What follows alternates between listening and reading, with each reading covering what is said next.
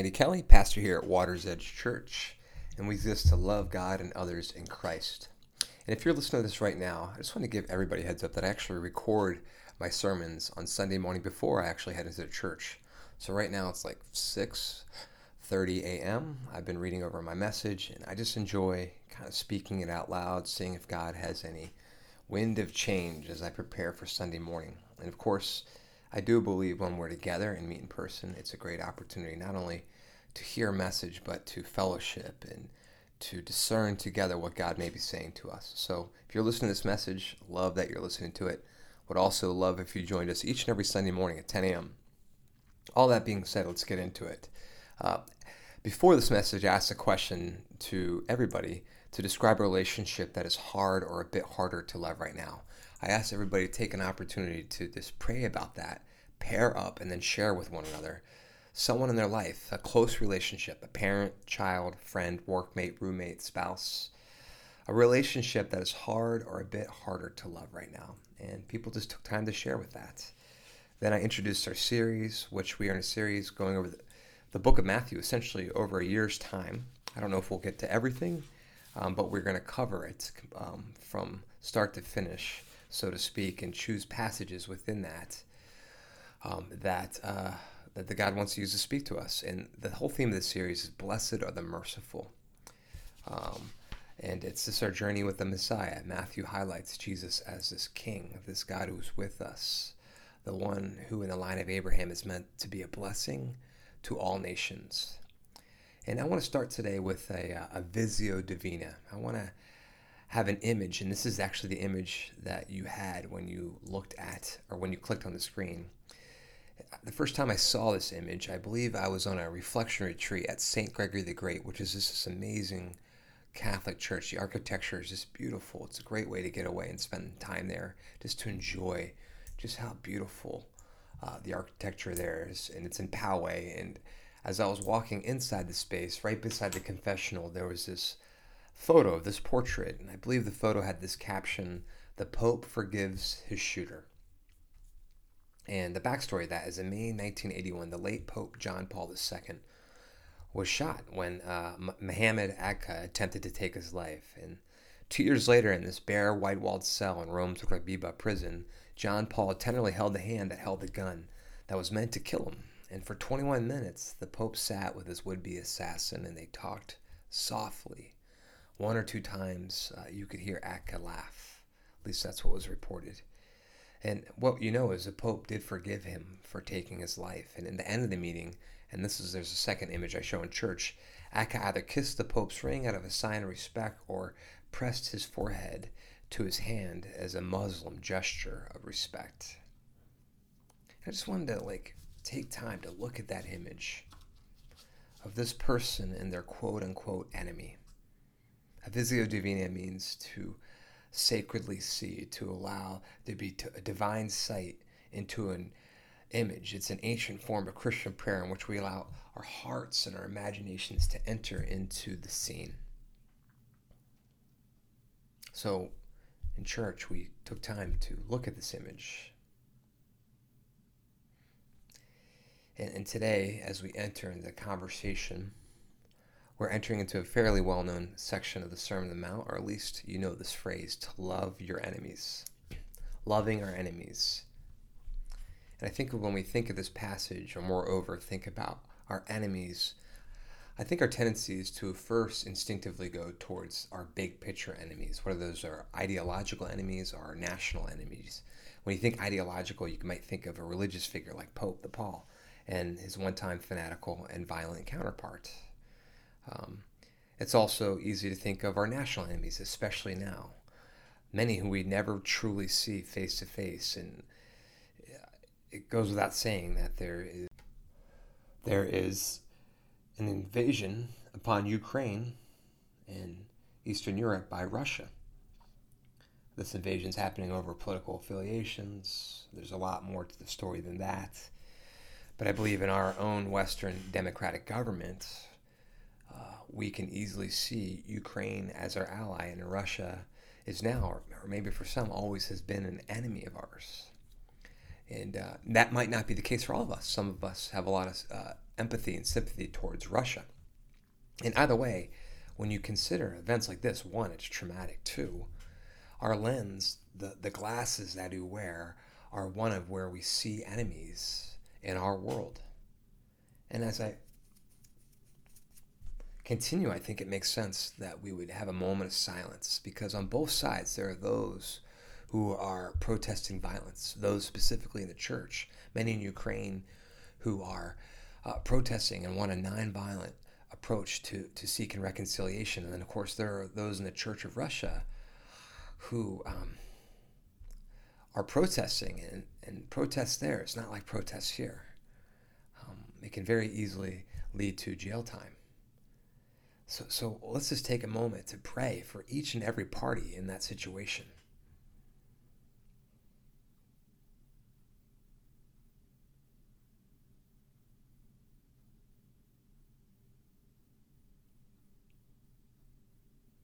Amen.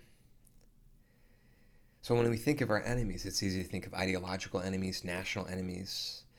However, when it comes to loving our energies, what's interesting is once we put the glasses on, or the lens on, of seeing someone as our enemy and consequently our ally, it's almost impossible to take those glasses off.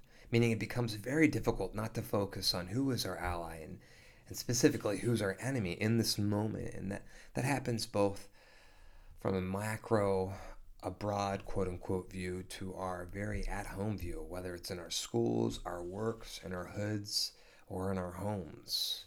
I mean, case in point, our first discussion question is, who are those closest to us that are hard to love? When someone is hard to love, it's easy to consider them to be our enemy. Whether it's somebody close to us by physical proximity or by relational intimacy, they can quickly become our enemy. Our friends, people in our families, our neighborhoods, our workplaces, schools. I mean, I have a friend, a best friend growing up, who I started to believe is beginning to, in a sense, write me off, to be done with me. I could be wrong. I hope I'm wrong. But after talking with his dad, who's always been a dad to me, there's been a subtle confirmation that this guy, who I've always loved and always will deeply love, is creating a lot of space between him and a lot of people, mainly over socio-political tensions that we've experienced because of this pandemic and through politics and through everything associated with that. And he and I sure don't agree on everything, but we have a lot of similarities. And yeah, but the very reason that I belong, or that I live in the state of California, I think has given him like a desire to categorize me as quote unquote one of them, whatever that means to you. It means a lot to a lot of different people. And the truth is, no one can be that oversimplified. And I don't know if he's writing me off, but he's definitely creating space. And it makes me sad because, well, he's my best friend. He's my original surfing buddy. And I'm not the only one. And I'm not giving up on it. I mean, there are times where I do feel like when in my anger and my sadness, by losing this guy's voice in my life, and hopefully it doesn't go on. Hopefully it's just a season, that I want to write him off. But truthfully, deep down, I just want to hang with my original surfing buddy. That's how I feel. And as we consider the conversation of enemies, it's easy to think of enemies abroad and far away, but we have enemies close at home. They're out there and they're right here.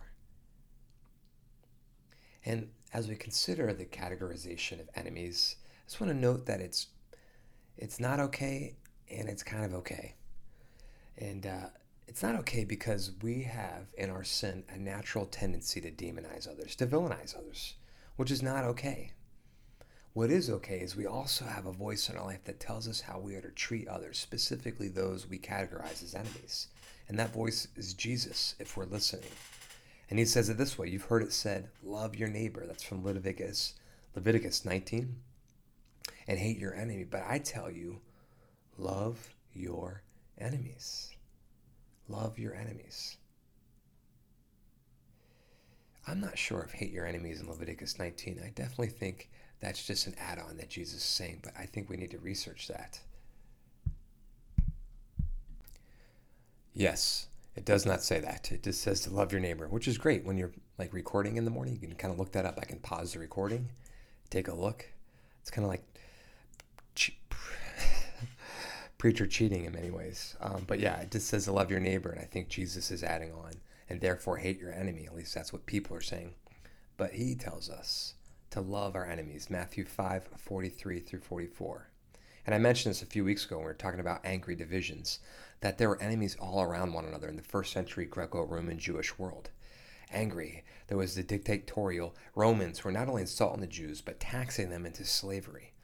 There was also the oppressed Samaritans, their neighbors, who attacked the oppressed Jews, and the Jews fought back. Different Jewish parties within Israel, insulting one another over how they were to live and respond. There's national resistance fueled by explosive anger. Fault lines ran through villages, through families, and even through households.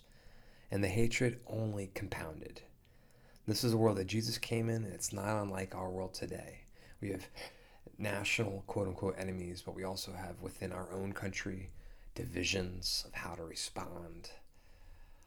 And then we have divisions over those divisions of how we are to react, and that goes through our families. And the issue is, if we're not loving our enemies, I think I need to make this clear from the outset, we're actually perpetuating this system of hatred. If we're not loving our enemies, we're perpetuating a system, because here's the deal. When we see someone as our quote-unquote enemy, we're actually creating two enemies. The first is the enemy that we've created in the other. This person is my enemy. And the second is the enemy that we've created for our enemy. Let me say it again. The second is the enemy that we've created for our enemy. That's us. That's me. When we have an enemy, we've created them to be the enemy, and we've also created an enemy for them, who is me. We've made them an enemy, and we've fabricated an enemy for them. The system perpetuates, it compounds. So then a question that we'll ask intuitively, especially when you hear a sermon like this, is something akin to the following. How do we change this adversarial system? How do we change this system? How do we become an enemy of the system of enemies? How do we fight for our foes? Not fight our foes, but fight for them. How do we combat combativeness? How do we love our enemy that we love to hate? How do we change this adversarial system? That all sounds good and preachy. It sounds right there, kind of sermon. Sermony, is that even a word? But is that even a question? Is that even the question? Let's look at our scripture today. If you can, I'd ask you to stand out of respect for God's word. You have heard it said from Jesus in Matthew 5:38. Continuing on, you've heard it that it was said, eye for an eye and tooth for a tooth. That's from Exodus, Leviticus, and Deuteronomy. But I, Jesus, tell you, do not resist an evil person. If anyone slaps you on the right cheek, turn to them the other cheek also. And if anyone wants to sue you and take your shirt, hand over your coat as well. If anyone forces you to go 1 mile, go with them 2 miles. Give to the one who asks you, and do not turn away from the one who wants to borrow from you. You've heard that it was said, love your neighbor and hate your enemy. But I tell you, love your enemies and pray for those who persecute you, that you may be children of your Father in heaven. He causes his sun to rise on the evil and the good, and sends rain on the righteous and the unrighteous. If you love those who love you, what reward will you get? Are not even tax collectors doing that? And if you greet only your own people, what are you doing more than others? Do not even pagans do that? Be perfect, therefore, as your heavenly Father is perfect. So to give us some understanding of what Jesus is talking about, it's good to understand the Old Testament context, to understand somewhat of the old justice that Jesus is referring to, specifically eye for an eye, tooth for a tooth. This old justice is found in the Bible. It was actually designed to prevent revenge running away with itself. This old justice found in the Bible was designed to prevent revenge from running away with itself. It was believed to be better an eye for an eye and a tooth for a tooth than an escalating feud with each other, with each side going worse than the other. This is referred to lex talionis. It's a way to essentially remove an escalation or excessive retaliation and strive towards a standard of rightness, fairness, and justice. Leviticus 24 says, if anyone who injures their neighbor is is to be injured in the same manner, fracture for fracture, eye for an eye, tooth for a tooth. The one who has inflicted the injury must suffer the same injury. This is dedicated to those who's all people who just want to like exact excessive revenge. This is a statement of right justice. And we can think this statement is archaic, like we're above that, but when we look at what we're watching, we love excessive revenge. I mean, people are cheering on this new Jack Reacher series, which looks kind of cool, but I watched one clip and he essentially breaks the hand of three teenagers or young 20-year-olds who throw an empty beer can at him. It's like that's excessive violence, revenge. I mean, think of the movie John Wick, which I haven't seen, but I know a little about. He kills almost like 100 people because somebody stole his car and killed his dog. It's excessive retaliation. All that being said, Jesus is not only quelling the excessive retaliation, not only saying eye for an eye, he's going better. He's offering a new justice. This is what N.T. Wright says. Jesus is offering a new sort of justice, a creative, healing, restorative justice. It's creative. It's better to have no vengeance at all. Instead, let's invest in a creative way forward, which reflects the astonishingly patient love of God, who wants his people, back then Israel, now today us, in this dark world to be a light, salt and light, so that people can see and experience the overflowing love of God, the life-changing, creative, and patient love of God. The problem is we can't do this on our own. When we hear actionable messages like this, it's easy to start taking steps. Like, how do we change the system? We do this, this, and this. But we really can't do this type of creative and patient love on our own. And when you hear a sermon, it's easy to be like, okay, this is what I need to do. But we can't do it. A message like this requires discernment and, more importantly, prayer. A prayer that says, God, I need you to do this. It's a sermon that believes that God works in real time and God can use us and God can change us, that the Holy Spirit is alive and active and can use us to love our enemies. Lord, I need you to take hold of these flesh and bones, to fill me with your Spirit. To love your enemies requires believing in a living and active God. It also requires having a realistic view of oneself. That left to myself, I tend to want to win over my enemies, to beat my enemies, to slander them, to humiliate them, to hit them, to force my will. That's where we're left when Jesus says to love our enemies. And I don't want to preach a DIY sermon, a do-it-yourself sermon. I don't want to preach self-reliance, a message that says you just need to do A, B, and C, 1, 2, 3. Because it's that self-reliance that hinders our God dependence. Even as I began this week, I found myself writing a do-it-yourself sermon. Okay, how do we change, or how do I change the system? Well, you got to do these 3 things. You got to wait for some kind of awful interaction, being slapped, being sued, forced labor. Then you got to do something drastically nice to make them think, hey, I'm being mean, to make your enemy think, wait a minute, I'm the bad guy. And then you serve them in order to change the system. You just kind of continue to serve them. And it's not a horrible outline, really, especially if you are prepared to come to a place where it's like, yeah, God, by your power, I can do this. But left to itself, it can be a DIY sermon. When what we need is a GHM sermon. Not a do-it-yourself sermon, but a Lord, a God help me sermon. God, I need your help. How do I change the system? I don't think I can do it. I can't do it by myself. And when we try to do it by ourselves, well, one, we do it out of our own motives to look good, which is actually a good preview of next week's message when we talk about public piety versus secret service. Or we try to do it ourselves and it's just not sustainable. We don't have the resources to love our enemies like God does. Especially when we're the one who's participating in the system. When we're the one who are creating enemies for our enemies, who is us.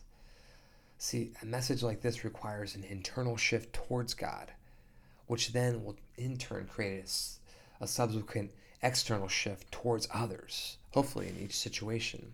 The real question isn't how do we change the system. The real question is what does God need to change in us before we can participate in any external change in the system? What does God need to change in us inwardly before we can change outwardly. That's where we go back to Matthew 5:43. You've heard that it was said, love your neighbor and hate your enemy. But I tell you, love your enemies and, listen to this, pray for those who persecute you, that you may be children of your Father in heaven. He causes his sun to rise on the evil and the good, and sends rain on the righteous and unrighteous. What does God need to change us? God needs to create in us a heart to pray for our enemies. If we left here today just praying for our enemies, I'd be like, all right, Lord, I'm good. You got this. Take it from here. Take it from here. Because as we pray for any enemies, God forms in us a love for enemies, a love for Russia, a love for Ukraine, a love for Muslims and other worldviews, a love for the left, a love for the right, a love for Biden or Trump or the bully or the cruel boss or the estranged friend, the rebellious child, the stubborn spouse. We pray for our enemies. We have a love for the strangers across the border and the neighbors across the street. Prayer is a very good, actionable next step. And prayer changes us. Prayer changes us as we pray for others. So what is our prayer? What is our prayer? I actually think our passage gives us some helpful handholds that will not only help us pray for our enemies and tell us what to pray, but birth in us a desire to pray for them. So let's honor God's word by unpacking it a bit. Again, the new question today is, what does God need to change in us before we can participate in any change in the system, any external change? Well, God needs to create in us a heart to pray for our enemies. So what is our prayer? I believe, what is Water's Edge asking God to do in us today? The first thing is we pray, Lord, you love me. Help me see this person as an image bearer and help them see me as your image bearer. To be an image bearer means to be made in the image of God, to be made with honor, to be made sacred, which in turn means we respect one another and offer each other mutual dignity. Matthew 5:45 says we pray for our enemies that we may be children of our Father in heaven. Matthew 5:9 says, blessed are the peacemakers, for they'll be called children of God. The point is being made is that to be made in the image of God is to, in Christ, become a child of God. Those passages are clear, but I think there's even something more beautiful if we look at the first paragraph today when Jesus says, I tell you, do not resist an evil person. Do not resist him. If anyone slaps you on the right cheek, turn to them the other cheek also. That's Matthew 5:39. Contextually, to be struck on the cheek was to be struck on the right cheek with somebody's backhand of their right hand. So to be struck on the right cheek, to be backhanded by their right hand on your right cheek. And when you're backhanded it's not only about violence, it's an insult because the implication is that you're inferior. You're perhaps a slave, you're an oppressed person, you're a child, you're a woman. And to hit back, if somebody backhands you with their right hand on your right cheek, to hit them back only keeps this evil in circulation. Offering the other cheek, however, does something radically different. It implies you hit me again, but not hit me as an inferior, but hit me as an equal. And why is that? Well, if you ask them to hit them on your left cheek, you're asking them to hit them with their open palm of the right hand. It does two things. One, hopefully, it wakes them up to the wrongness of the act. It leaves them wondering, even by the question, I want you to strike my left cheek. I need you to wake up to what they're doing. They're creating an inferiority-superiority system. And if they're not awake to that, it at least does this. It makes them look you in the eyes because they have to now turn, look you in the eyes, and come back across your face to hit you in the eyes. They have to see you face to face, not as an inferior, but as an equal, to see the person they're hitting. Lord, help me to see this person as an image bearer and help them to see me as an image bearer. They have to face you face to face.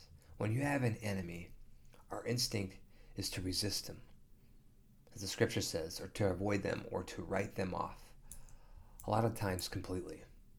And Jesus is telling us not to do this. He's calling us to engage them and hopefully to lead in our prayers. Hopefully this will lead to strong and still humble interactions. Now, I watched a clip of Mike Tyson the other day. This is a clip of him in these recent years. He's an older man now. And if you don't know Mike Tyson, he was a heavyweight boxing champion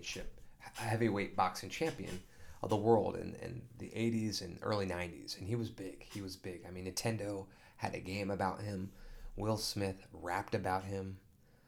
And think what you may about Mike. He's had his struggles and mistakes. He's dealt with domestic violence, some, I guess, alleged cheating. He did bite off Evander Holyfield's ear.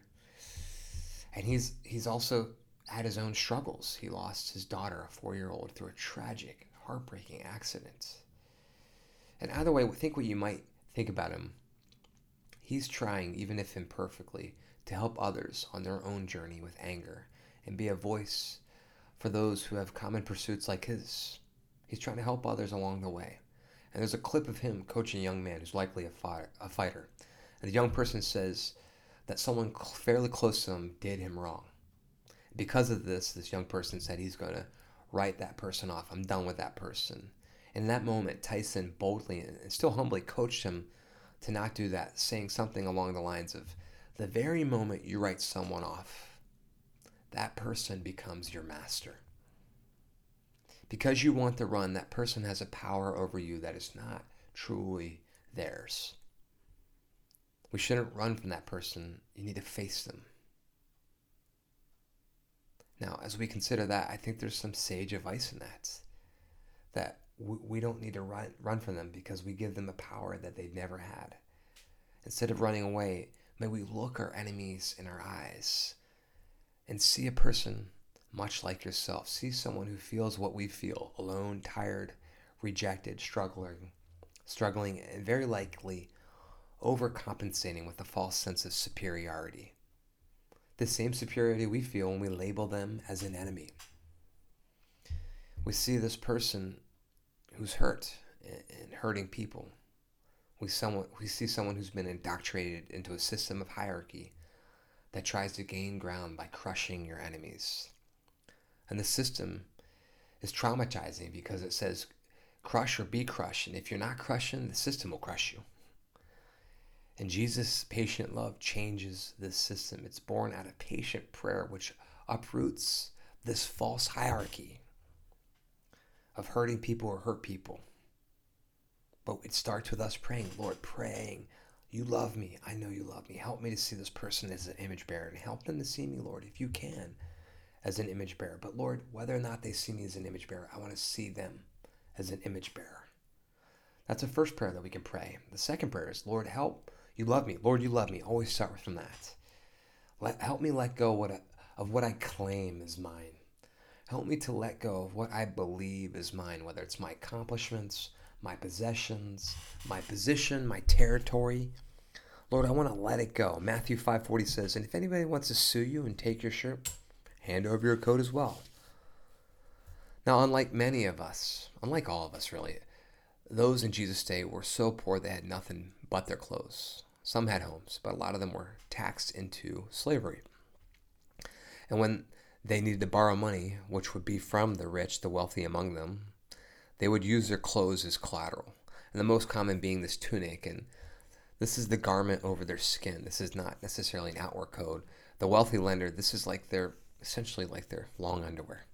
The wealthy lender at any moment can ask for the money to be repaid at any time. And the person didn't have the money, the lender could keep the tunic, leaving the poor person just with their external cloak.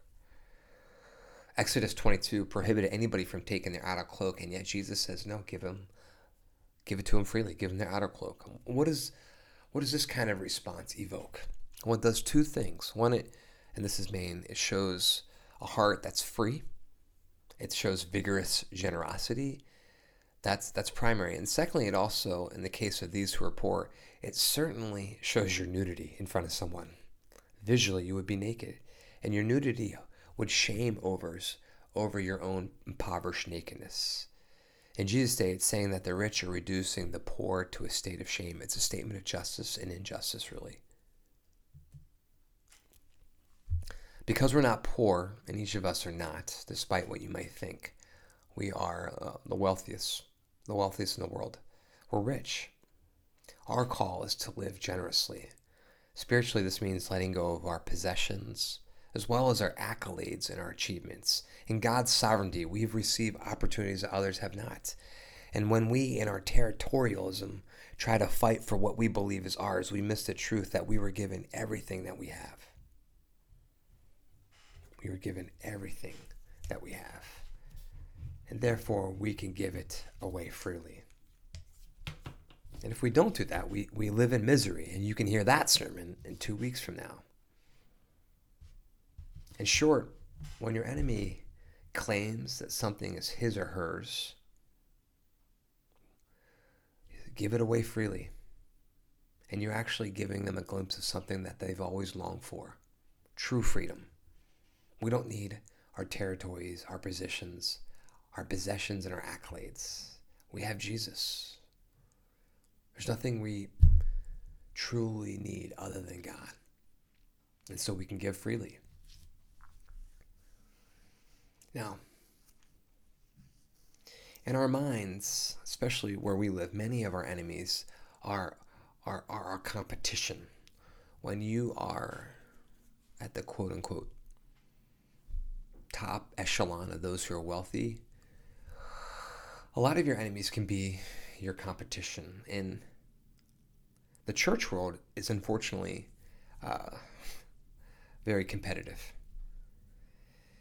A lot of times when we look at other churches, we can think through who has better programs or better gatherings, better bands, better numbers, better people, like more people, larger budgets, more staff, programs.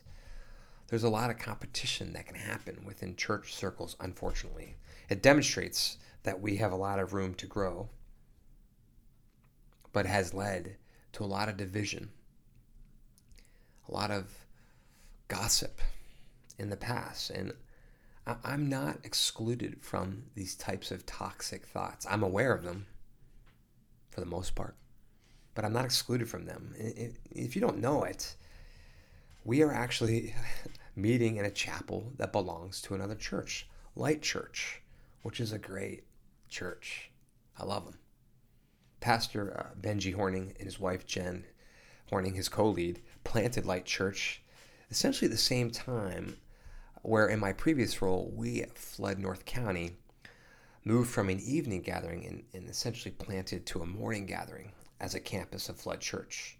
By the way, Flood Church just started their building today. They're in their building that they've been working towards for 17 years. I would say that we've been working towards for 17 years. I'm so glad for them. I pray a blessing over them. So back from Flood Church to Light Church. They started their gathering, meeting this chapel the same time we started meeting at La Paloma Movie Theater, which I had dreamt about meeting in for years as a night gathering. I've been talking to Alan there for about 2 years, maybe a little less, about meeting there. And Light Church, again, is an awesome church. They've stepped into so many kingdom opportunities. And God's grace is with them. They are anointed with great leadership. And because of that, they have grown in numbers and they have grown in depth.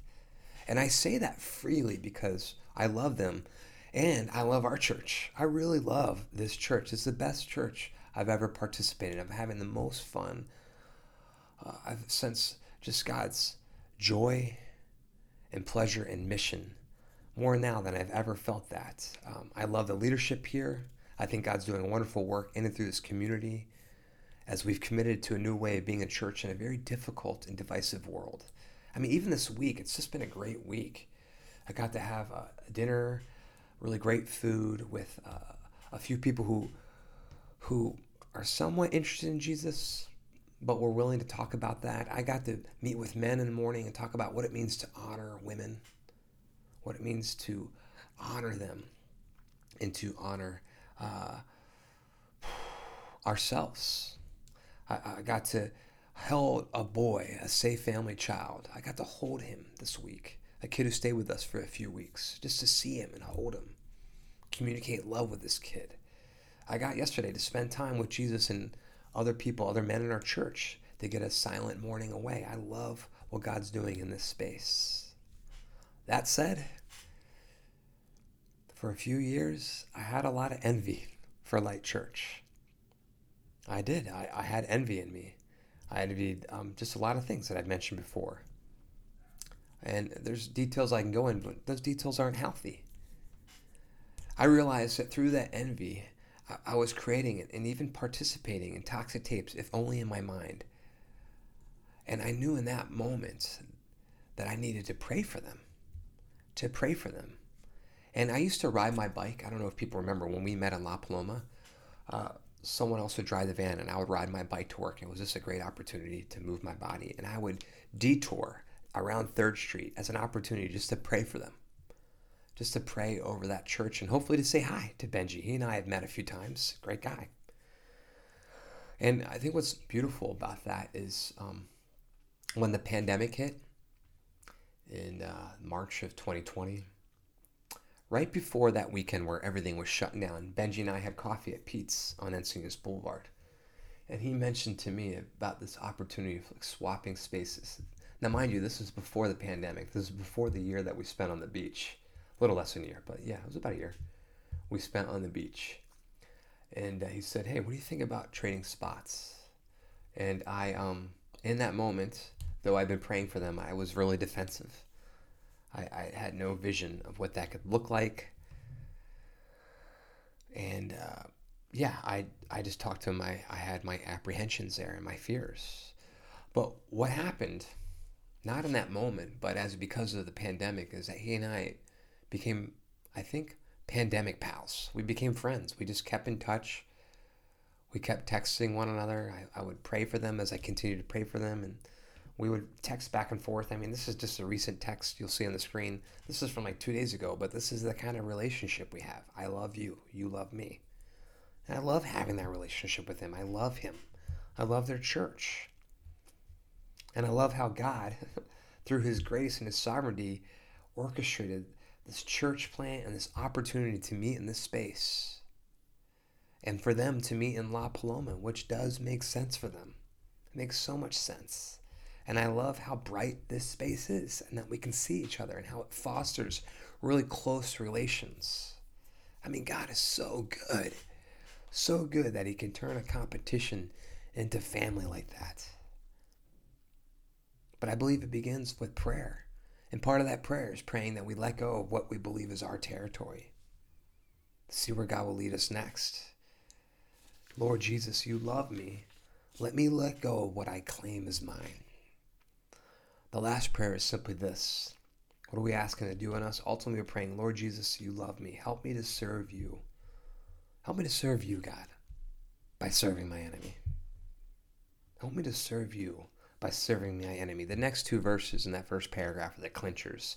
Jesus says, if anyone forces you to go 1 mile, go with them 2 miles.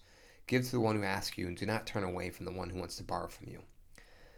In the former case, this is contextually about a Roman soldier who had the legal right to make a Jewish person carry their stuff for 1 mile.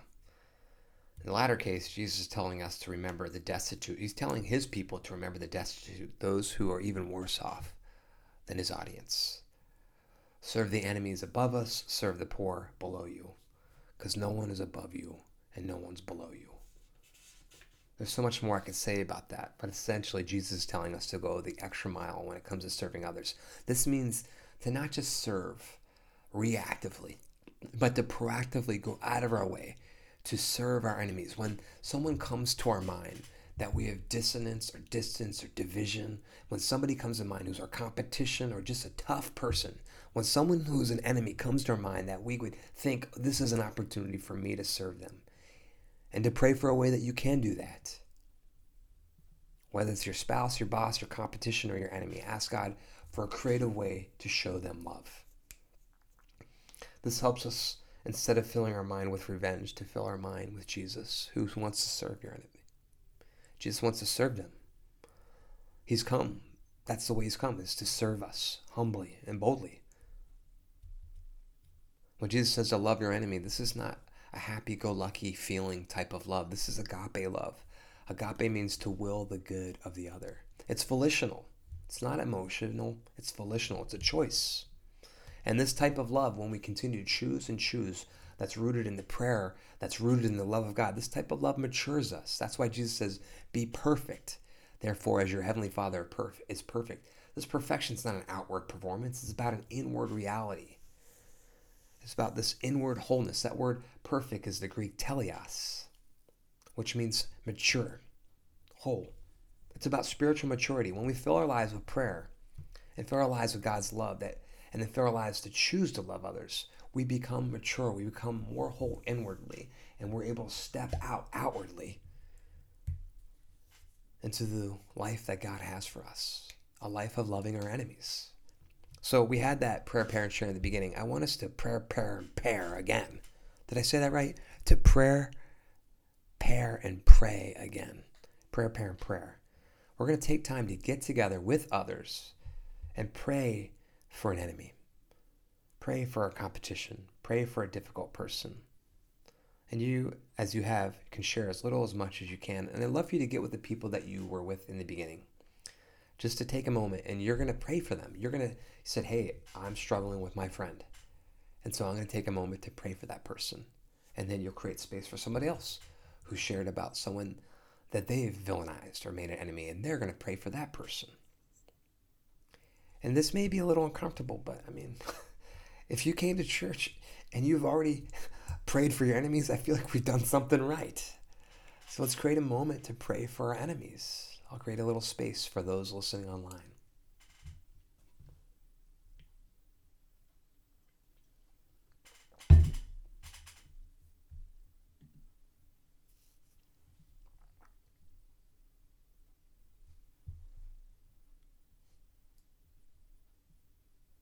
In Jesus' name, amen. And as we consider that, when we consider all what Jesus stated, it's good and right to pray to Jesus through the Holy Spirit. Not only can we do these things, we can't do these things without Jesus, but Jesus has already done these things. Jesus has already done this.